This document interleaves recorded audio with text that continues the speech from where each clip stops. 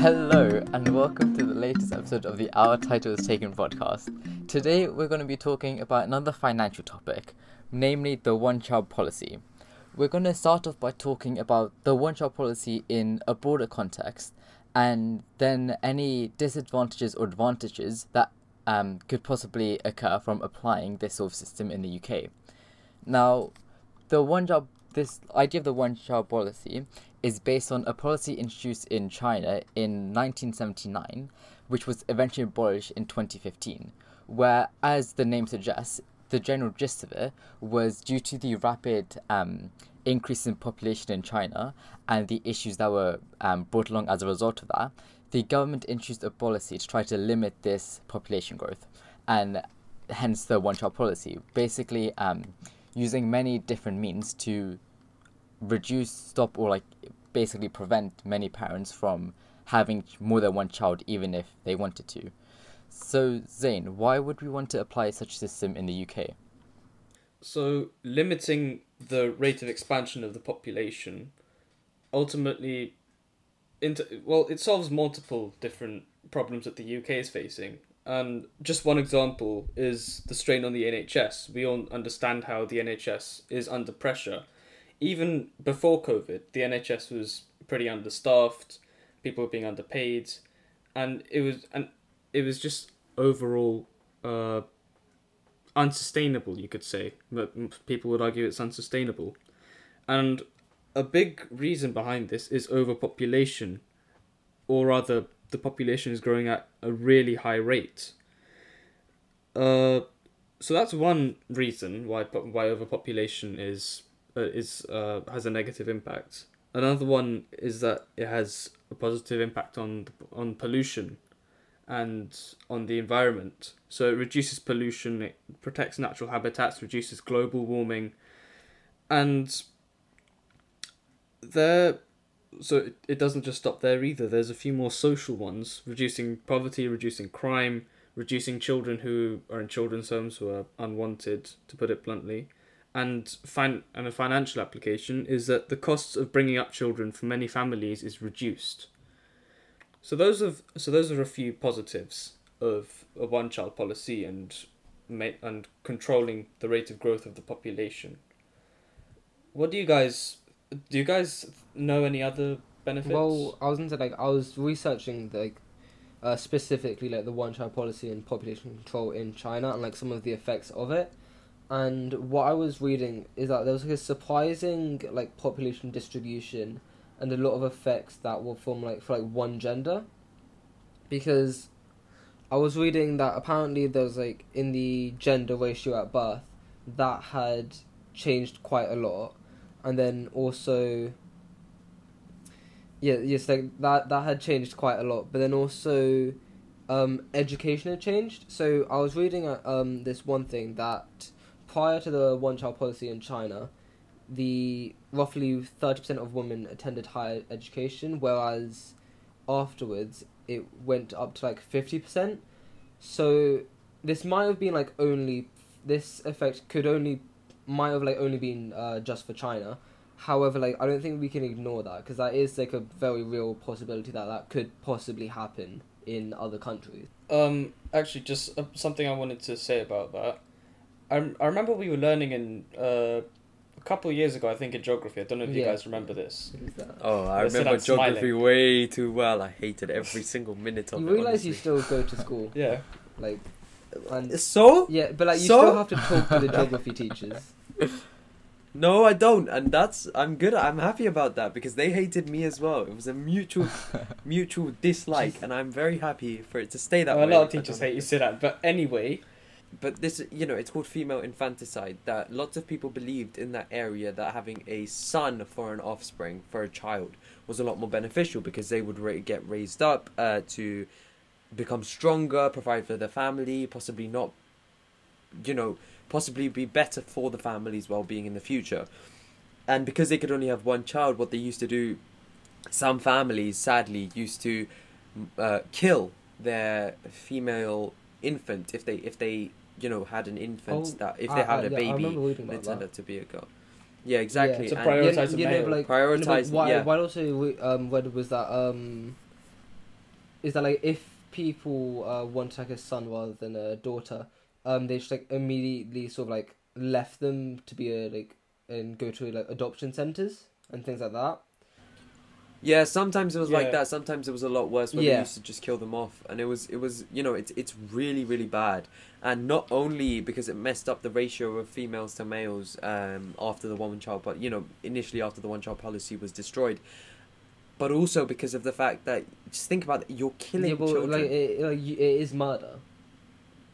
It is. Yeah. Of course it is. And the other thing is that some families, they used to believe, especially the people who were less financially strong, they used to think that they needed a male child to be financially off when they're older. It was... And so they And didn't they can want look after them when they're older. Exactly. So they didn't necessarily want to do this either. because I was also reading like at that time, it was also because of like a lot of like the less wealthy families. A lot of it was still like agricultural based. So it was they couldn't really, like their immediate concern wasn't like can they send their child to like a higher education and get them to a better job. It was, can they just survive? It was And survival. They needed It was survival. someone to help them with like the agricultural, industry and like what they were doing. So that means as a family they could survive. So as a result, So- male children during that time were like more favored, especially in like less wealthy families, which is really horrible to think about when we're sort of like looking from an outside perspective into this. And actually, the government did, like, obviously knew this was Yeah. a problem and tried to do some things to sort of combat it. So firstly, I know that at least in the latter part of the one-child policy, they basically outlawed use of stuff like ultrasound to be able to tell the child's Gender, sex before birth, because the abortion rates among females was insanely higher. And on top of this, the one-child policy is actually a bit of a misnomer because, as we said, especially in rural areas where it was a bit more of an issue, so the one-child policy was in place for about 36 years, but for roughly 30 years, roughly half the parents in China, mainly in rural areas, it was actually more of a two-child limit to sort of disincentivize parents from sort of Killing off female children. infanticide and other sort of issues that were caused by it. Although we're talking about China, but China did have a problem with their population for years beforehand. I think, was it Mao Zedong? I think that's how you pronounce it. I can't remember, but he- something like that. Yeah, Mao Zedong. Yeah, I wouldn't trust was- Kushal with pronunciation. He once said Plato. Plato. Yeah, exactly. yeah. So so he encouraged people to basically have more babies. I'm not too sure why, but he encouraged population growth. I believe it. I And believe his it because successor. he believed that would like help the economy like even more. It was something about like making China even better. That's Yeah. a good point, actually. That's one of the reasons why overpopulation isn't such a good idea, because the overall workforce is going to decrease, so the GDP will as well. Although, But I mean, to think about that, right? You said, wait, hang on. So you said that if the workforce decreases, oh yeah, of course, yeah. If there's a one-child policy, the workforce will decrease. But I was also thinking, I don't know if you guys heard about this, but the generation that was raised because of the one-child policy, because they were all, only children. They were also apparently the entire generation was quite arrogant. Oh, I was just like the Little You know- Emperors thing that I was reading about. That's what Yeah. I was looking for. Yeah, the Little Emperors. That's what I was thinking of. I couldn't figure out the name. But the Little Emperors theory, where basically, if the most fundamental skills you learn about sharing and cooperation with someone else for something that you both want equally as badly, or someone wants more than you, that happens earliest when you have siblings, and that's the best way to do it because you're constantly sharing. And that didn't happen for all of these children. And that led to a huge generation of people just not sharing. And I don't exactly remember if that had a huge effect or not. But even if the GDP, if the workforce decreases GDP, I guess this also increases a sort of sense of selfishness amongst the community. Yes, like I was reading, it was basically saying that those like young years are pretty much like crucial for like social development and like social skills, and because it was like a one-child policy, so you didn't like have any siblings. a lot of like it basically said that, like a theory was that a lot of the people born in that generation weren't able to develop those social skills like at a young age, so it would have come like as they were older, and people were arguing that that could possibly be worse for the individual, so they might have like maybe struggle more with like social interactions and things like that if it was like if that happened. So that's overall going to have a negative impact on China, because if you look at the workforce overall, if they all have those qualities, that same weakness, then they're not then.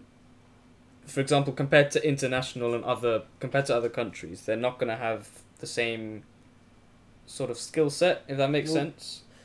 So China overall wouldn't like, have as great yeah, of an like possibly like I wouldn't really go like that far, because like I don't think we've been able to research this like that in depth to show like the exact details and effects of what exactly happened, but like it is a possibility, but I would also stress that this might not be what like exactly happened as well, because like, this is us theorizing what may have happened, but also what could happen in like the UK if it was to be introduced.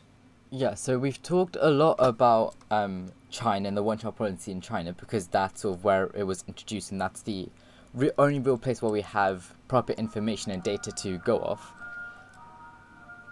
Is that the ice cream van? Yeah, I was just waiting for it to go It's- and like it's stop fine, speaking it's and edit it fine, out it's more fine. easily.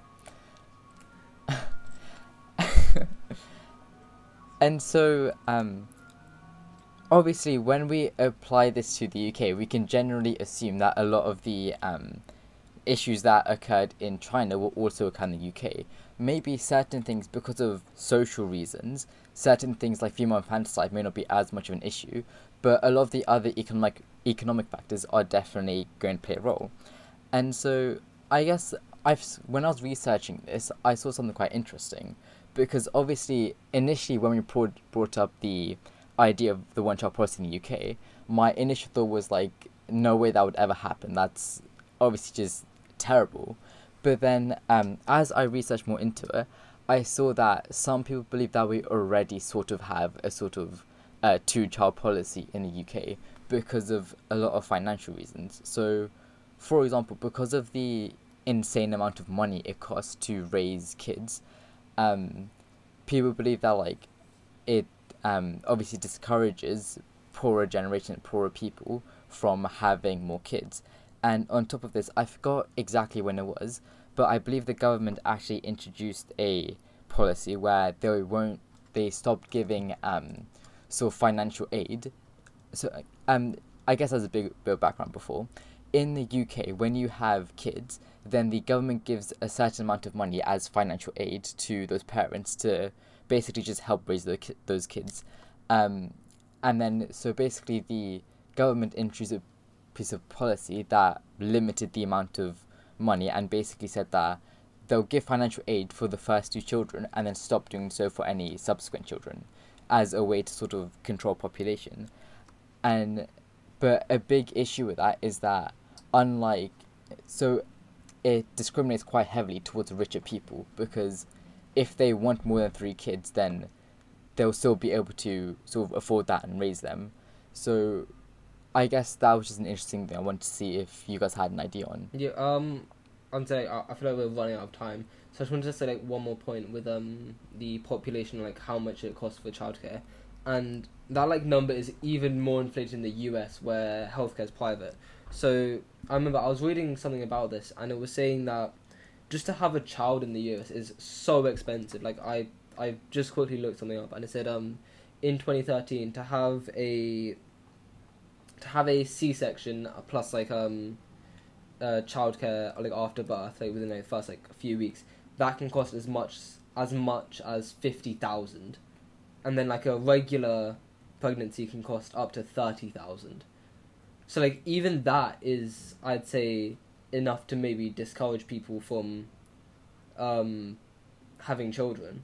So you could also argue that it's even that there is maybe a more passive policy in other countries.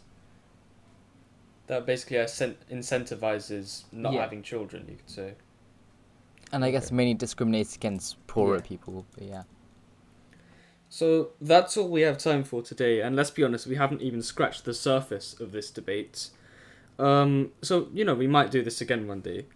I'm just gonna quickly ask you guys, something I forgot to mention. This can link in slightly to an episode we did before, Can We Live Forever? And I recently read somewhere that the maximum human age could be is 150 years. So bearing that in mind, what do you guys think? Should the UK enforce some sort of population control?